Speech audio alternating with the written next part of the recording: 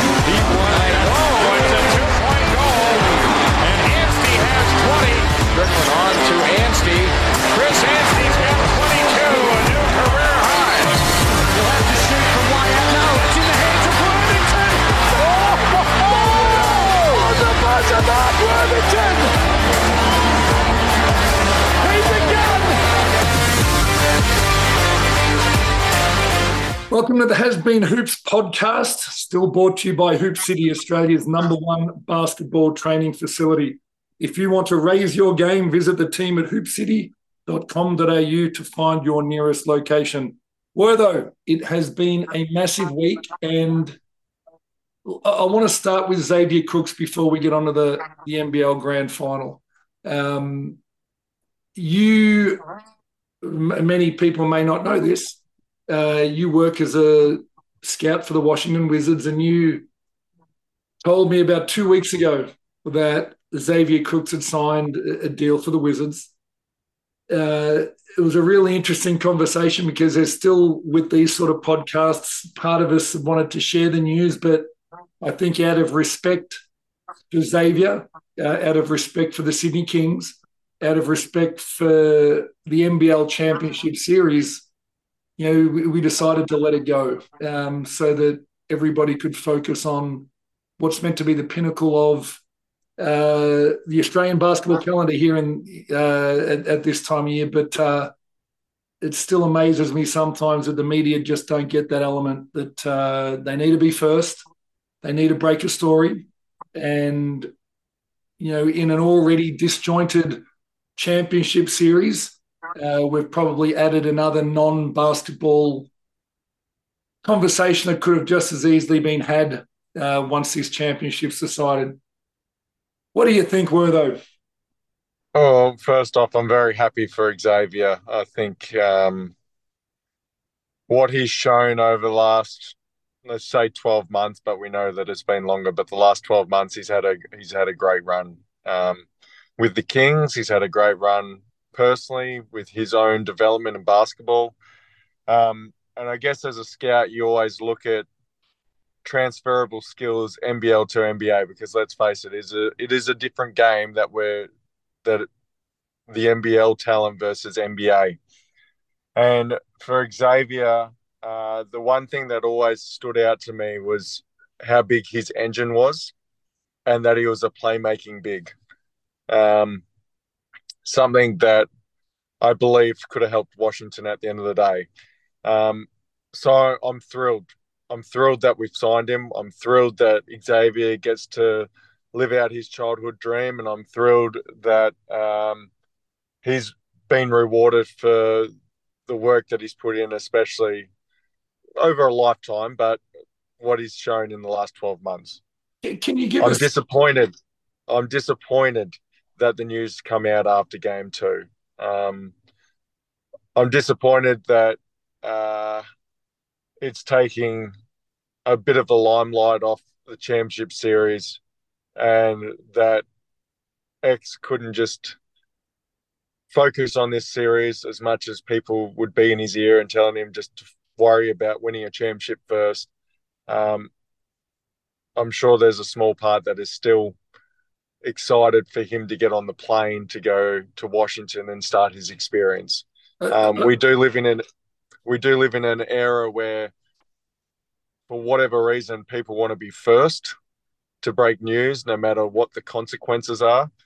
I would have liked to have seen the championship finish first, and then all this would have been sweeter had it been a championship for him, or move on to the next had they not. So, it's an interesting one. It's, as you know, it's been on our run sheet for the last 3 episodes with a big cross next to it. So it's nice to be able to talk about it, I suppose, but I don't think it would have lost any impact waiting until after the championship series. It's a funny one, though. I can only imagine that now that he's signed the deal, on a multi-year deal at that there's got to be a sense of relief and an ability for Xavier to play with even more freedom in a grand final series, knowing that he's not getting evaluated anymore. The deal's done. He doesn't have to impress anyone outside of the Sydney Kings anymore. he doesn't have to impress those scouts that were turning up to all of the games. So hopefully when he gets back on the court, and we hope that he'll be back in game 3, and we'll get into that in a second, that he can play with a level of freedom, maybe even more so than what he had the tail end of the season. Before we get into that, though, I think it would be negligent of me not to ask you if you can provide any insight into any concerns that the Wizards might have with Xavier's inability to shoot the ball from the perimeter, to shoot free throws consistently. How did that part of his game perhaps concern them or not concern them clearly? It's a point. It's noted. His mechanics aren't horrific where we don't think that there couldn't be room for improvement in it. If you look at his free throws, like mechanically, can he tighten up a little bit? Sure, he could. But that comes with repetitions, and he's probably going to have more time to get repetitions than he's ever had before as he works his way works his way into a rotation. The reason that we liked him was the fact that we have a Daniel Gafford who is a rim protector, plays close to the basket, dunks everything, rim-to-rim runner. We had Porzingis, who is a shooter, scorer as a big. We didn't have the playmaking big who could get into the teeth of the defense and make a play. If you look at what has come from the NBL to the NBA previously, you look at a Deshaun Tate, who is a smaller version, who was a playmaker, who's been able to make his own way in Houston. You've had a Torrey Craig, who wasn't a great shooter when he was in Cairns or Brisbane, but was a defensive guy. The thing that has stood out, that he's a competitor, he's a winner, he's a dog. And dog in a good way, by the way, people. And that's the one word that the Wizards coach used, that he liked the fact that he was just a dog, that he could throw him out there. He just makes winning plays in what he does. We hope that the shooting can complement what he already has, but at the end of the day, he's got a position to try and get into this rotation that's currently there and be the playmaking big that they wanted, and solid on the defensive end. Is it simplistic to compare him to Draymond Green? I think there is, and I have used that comparison, that he is very much. I called him the Draymond Green of the NBL, because that was the best way to try and highlight his game, where he's an unselfish passer. He's a guy that can take it off the rim and start the fast break. The underrated skill of Xavier is actually getting ahead of the ball. And when you look at pace of play that the Sydney Kings play, a very NBA style of pace, Xavier is the head of that, and the way that he gets out in transition.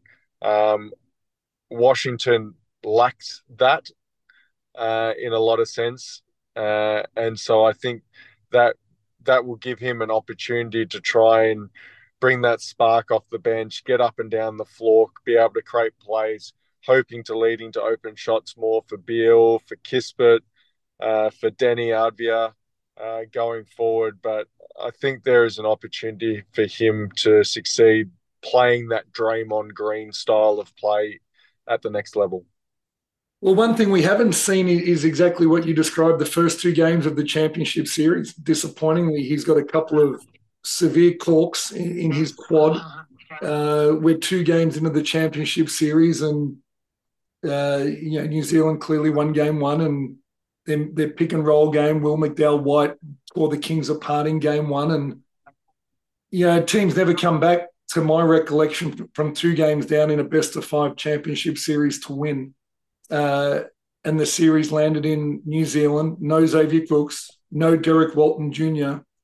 The championship series seemingly was on a platter for New Zealand to go and take, and they couldn't get it done in game 2. I must admit, I got up and walked out of the room 3 or 4 times. I couldn't believe how many loose turnovers there were in such an important game. But at the same time, I was really, really impressed with, and I was in game one as well. I think two of the really important Kings guys over these first two games, before I let you speak, Wortho, have been Angus Glover and Geordie Hunter. I think they've both been really impactful off the bench for the first two games, and they were really solid in game two when they needed them to be. The Kings tidied up their on-ball coverages. They did, they got into their drop stuff a little bit better. They threw a 3-2 zone and a 1-2-2 zone at New Zealand, and it seemed like they weren't prepared for that. And they found a way through their reserves in a game that means the world, with a championship on the line, to beat a full-strength New Zealand Breakers. It hasn't been the highest of quality championship series yet, and we blame injuries. And at some level, we blame the 12-day gap for the FIBA window. But I'm anticipating this is going to turn around and we're going to see a much higher quality game three. But tell me what you've seen through the first two games and tell me what you expect in the third. Well, first off, hats off to New Zealand, the way that they came out. And Will McDowell-White, if he's not a top two, top free agent in this next coming draft off season, I don't know who is. I think I was speaking to someone. I was speaking to someone, and they said, "Do you think Will McDowell-White has the capability of having that 20-point near triple-double game?" I said, "Look, he could probably have one of them." And sure enough, he goes close to having that 20-point triple-double in game one. And New Zealand were just always in control of the game one. Game two, Justin Simon was outstanding. But the point that resonated with me the most is that Chase Buford had full trust in his bench all year long. You think back to the games where Kawhi Noi hits the game winner versus Cairns. Sean Bruce hits the game winner the very next game. And then you put that into comparison where people were praising John Rillie for going to a 7-man rotation, and then they get tired down the stretch and they don't have the numbers to compete versus the Cairns in the play-in series. They mind you that the Kings do have more depth than Perth. You couldn't argue that Sydney 8 and 9 are much better than Perth's 8 and 9. So there's a little bit of that as well. I agree with that, but I guess I'm saying it's easier to have faith in talented players down the end of the bench than it is not so talented. But you think of the stories of those guys. Angus Glover, multiple ACL injuries. Kid from Wollongong got a chance to go to Sydney, has thrived in that environment. Geordie Hunter missed a year of basketball, coming back under the tutelage of Luke Longley, thriving in his environment there as well. Kawhi Noi, not wanted in Cairns anymore. Not wanted. Didn't not just wanted. Choose to leave. Not wanted. Not wanted. Is that right? And okay. He changes his position from a 3 to a 4, does the work in the off season. I love the Kings bench. I think they're fantastic and as good as what the starters have been all year for the Kings.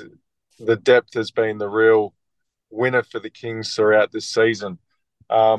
Game 3, I expect, as you said, a much more higher quality game.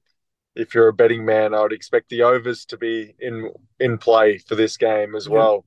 It would be interesting to see the adjustments that Mody Maor makes in this position. I think I wouldn't say that he outcoached, but they got a lot of wide open shots in that game 1. Game 2, I like the junk up defense by the Kings at the end of the day.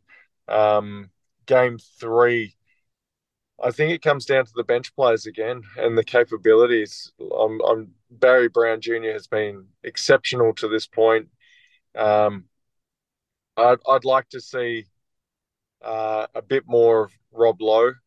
I think he's got the capability of playing a bigger role in this series. He's had a couple of really good games. He had a good game 1 as well had a couple of really good games this season. He Especially becomes the X factor. especially because he's got the ability to take Geordie Hunter and Suarez away from the rim defensively. Correct. So I put Rob Lowe as the X factor for New Zealand going forward for the rest of the series. I need to mention a couple of points. Firstly, Jarrell Brantley and Barry Brown, I think, have been, we spoke 2 episodes ago, perhaps last episode, about, well, my biggest concern with the Breakers being their inconsistency. Their top level's clearly good enough, but we thought they might have those stretches. And as great as Will McDowell-White was in game 1, 7, 3, and 4 with 6 turnovers in game 2, is that type of inconsistency where you kind of cross your fingers with the Breakers and hope you get their best games. You'll get it from Brantley and Brown. With everyone else, almost to a man, I think there's a level of inconsistency. So it's a really interesting watch this space. I think, we spoke about Rayan Rupert a while back, and he's rocketed up the draft boards. He's now considered a top 10 draft pick, and we've agreed with that for a long time. But we've seen his minutes reduced to about 10 a game in this series, and I think we're reminded that as great a talent as we get in this next Stars program, and as great as he's been in playing in big games, he's still an 18-year-old kid or a 19-year-old kid. It wouldn't surprise me if the Breakers can't get it done in Sydney. Does Modi may or toy with the idea of starting Barry Brown and putting Rupert off the bench and just throwing different rotations at the Kings in order to stay alive. It's hard to play an 18-year-old kid in a championship series. Yeah, you saw him getting a bit antsy in the game 1. I mean, he made a couple of shots. He hit the nice knockdown 3 when he got fouled on the closeout by DJ. Saw that there was a few moments where there was just the rush of blood, and that's what kids his age do in the big moment.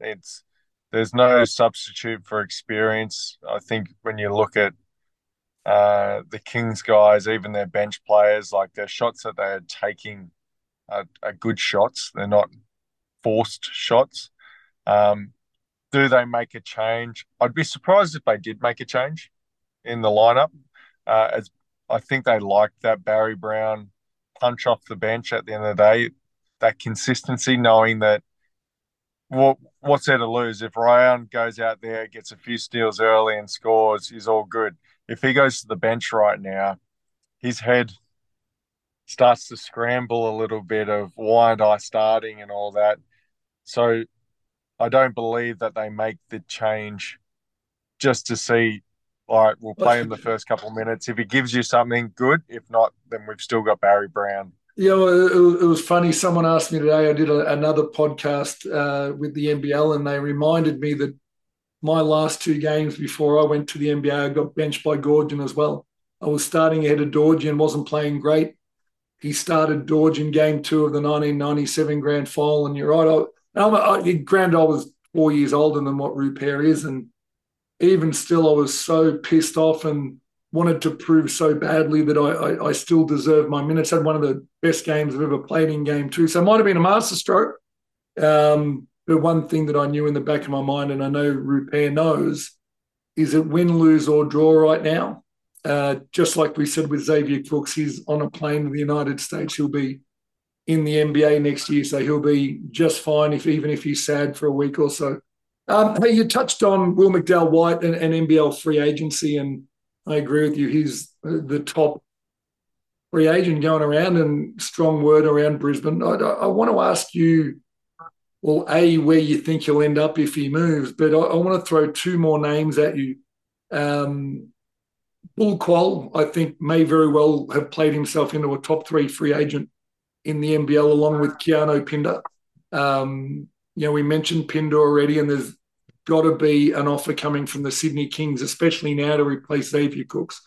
I mentioned that I'd be disappointed if he left. I think he plays his best basketball under Adam Ford, and he wasn't able to produce that in his previous stops in the NBL. So let's start with those 3. Keanu Pinder, Will McDowell-White and Bull Quoll. Pinder will get offers from Sydney and Perth. He's obviously a WA boy originally, and obviously Cairns would like to retain him. I think at his age, turning 28 later on this year, I believe, this is his one chance to get his big contract. So how much? So here we go. How much money? Let's say Cairns offer him $200,000.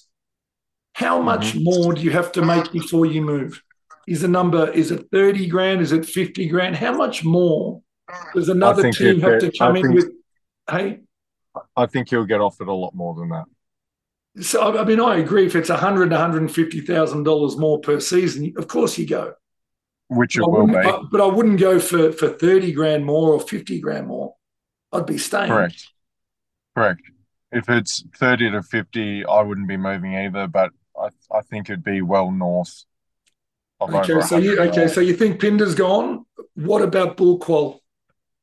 I'd be putting a lot of stock into keeping Bull Quoll, and if I was a rival NBL team, I'd be putting a lot of stock of trying to take Bull Quoll. Right. One thing that has always interested me with NBL is good rookie seasons, second-year blues. I always expect there to be a huge upturn in year 3 that supersedes their first season. I've seen it time and time again. If we looked at last season, if I was a basketball operations manager at a club or a GM, I would have tried to get a Tanner Krebs, who I thought after a solid year 1, he was down a little bit year 2. He was the prime target to try and rip from Brisbane to put somewhere else to see him accelerate. I see a really big year ahead for Bull Quoll. So if I was Cairns, obviously I'm going to try and secure Pinder first.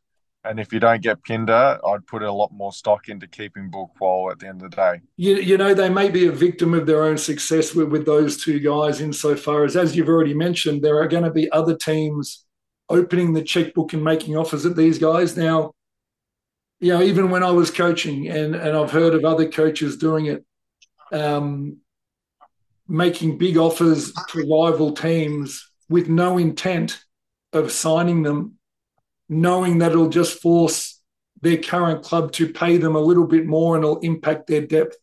So even if there may very well be teams in the NBL who have no intent of signing Keanu Pinder, but offer him a huge contract just to bump Cairns up 40 or 50 grand, because that severely impacts for Cairns, a team with a low budget already, the inability to have that 50 grand left over at the end to spend on their 7th, 8th, 9th guy can really hurt them. So I'd be surprised with those two guys, as you said, if they don't receive big offers, even from teams who have no intent of signing them. So could be a really tricky off-season for the Taipans. Will McDowell-White. Obviously, news is Brisbane have playing in that space. I believe Southeast Melbourne might be playing in this space as well. I'd be disappointed if he left New Zealand. He seems to be playing good basketball under Modi Mayor. But he's not the only Aussie point guard that could be having a new home in NBL 24. Is that what we're calling Jason it? Kadee, you're thinking? Are we calling Parent Armstrong. Point guard? Sorry? Parent Armstrong. Parent Armstrong coming back. There's strong word that he is leaving Cal Baptist. Right. For people that don't know, had an unbelievable rookie season, playing really well again. It's already looked at by NBA teams. He still wouldn't surprise me if it was a sneaky chance at a late second round draft spot. Wouldn't surprise me either, but word is that he's coming back to the NBL. I can only assume that could be a Brisbane under a Justin Schuler with the junior connection there. You don't think Tasmania could get him? You don't think Tassie could get him back? He's a Tassie boy. Imagine adding that quality of local to an already really impressive Jack Jumpers team.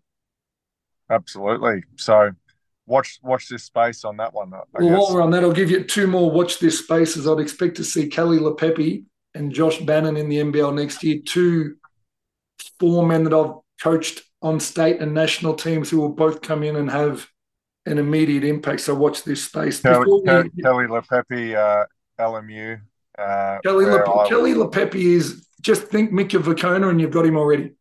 Yep. We'll touch on those two guys more. Hey, another interesting one, and with Sam Froling overseas in Japan and Pinder playing over in Spain at the moment, Chris Golding on his way to Paris to play for Will Weaver in the off season.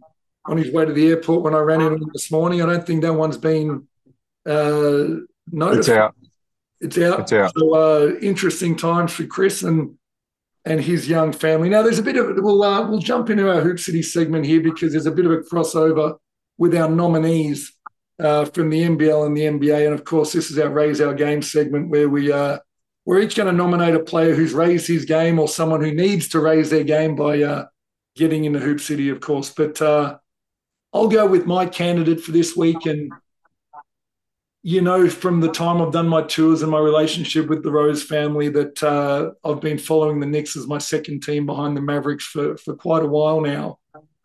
And they received a lot of criticism for not quite getting the Donovan Mitchell done, but the Donovan Mitchell deal done. But what they knew is that they had Emmanuel quickly in their back pocket. And I'm not sure they expected him to be what he's been just the last little bit. But, the culmination of his incredible post All-Star game performance with that 39-point game in a win in Boston, which represents the next third win over the Celtics this season, for me is someone who's going to rocket into most improved player of the year contention. A genuine NBA, if not six-player starter, trending towards what we've seen his roof or his ceiling to be now, and someone who can give you 30 on any given night when he's not backing up Jalen Brunson. But I'm waiting to see how he performs alongside Jalen Brunson. So mine, Emmanuel quickly. And mine is Justin Simon. His performance in Game 2 of the Grand Final was outstanding. It took the role of playing on Will McDowell-White, obviously having an influence on his game. Coming into this series, he was a bit of an unknown of what he'd be able to produce offensively, if he'd be able to give them what they needed. And he was outstanding in Game 2. He single-handedly put the team on his back along with the bench buddies, and then got the job done. So if we'll have to pick out of those two, my vote would be for Justin Simon, because it is a championship final series versus a regular season game. But for Justin Simon, he's definitely raised his game in the final series. You've convinced me as soon as you said championship series with what they were missing in the performance he put in. And on the offensive end as well, I thought he was really, really serviceable. So we'll give our third Hoop City Raise Your Game award to Justin Simon. Someone who probably needs to raise their game off the court, and this becomes a really interesting conversation as we get into the NBA, Ja Morant. You hear whispers for months on end, and all of a sudden it's like every single thing he's ever done wrong comes out. Some of it potentially illegal, which we'll still wait and hear. But how have you viewed the Ja Morant suspensions, that the people around him, the advice he's getting, and perhaps even the way the Memphis Grizzlies have handled it? Well, my initial thought is, when you have a 23-year-old kid who has a lot of money, who's going to be getting even a lot more money very, very soon.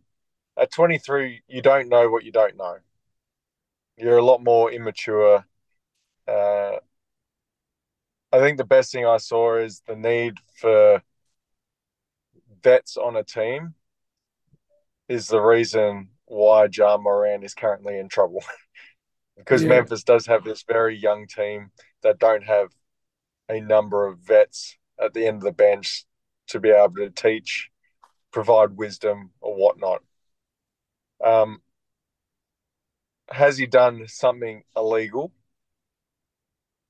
We'll don't find think. that out. Let's not guess that. If he bought a gun into a club or if he travelled on a team plane with a gun, then the answer is yes. But if he Yeah, didn't, and the laser beam, the intimidating, the physical altercation, a whole bunch of things come together.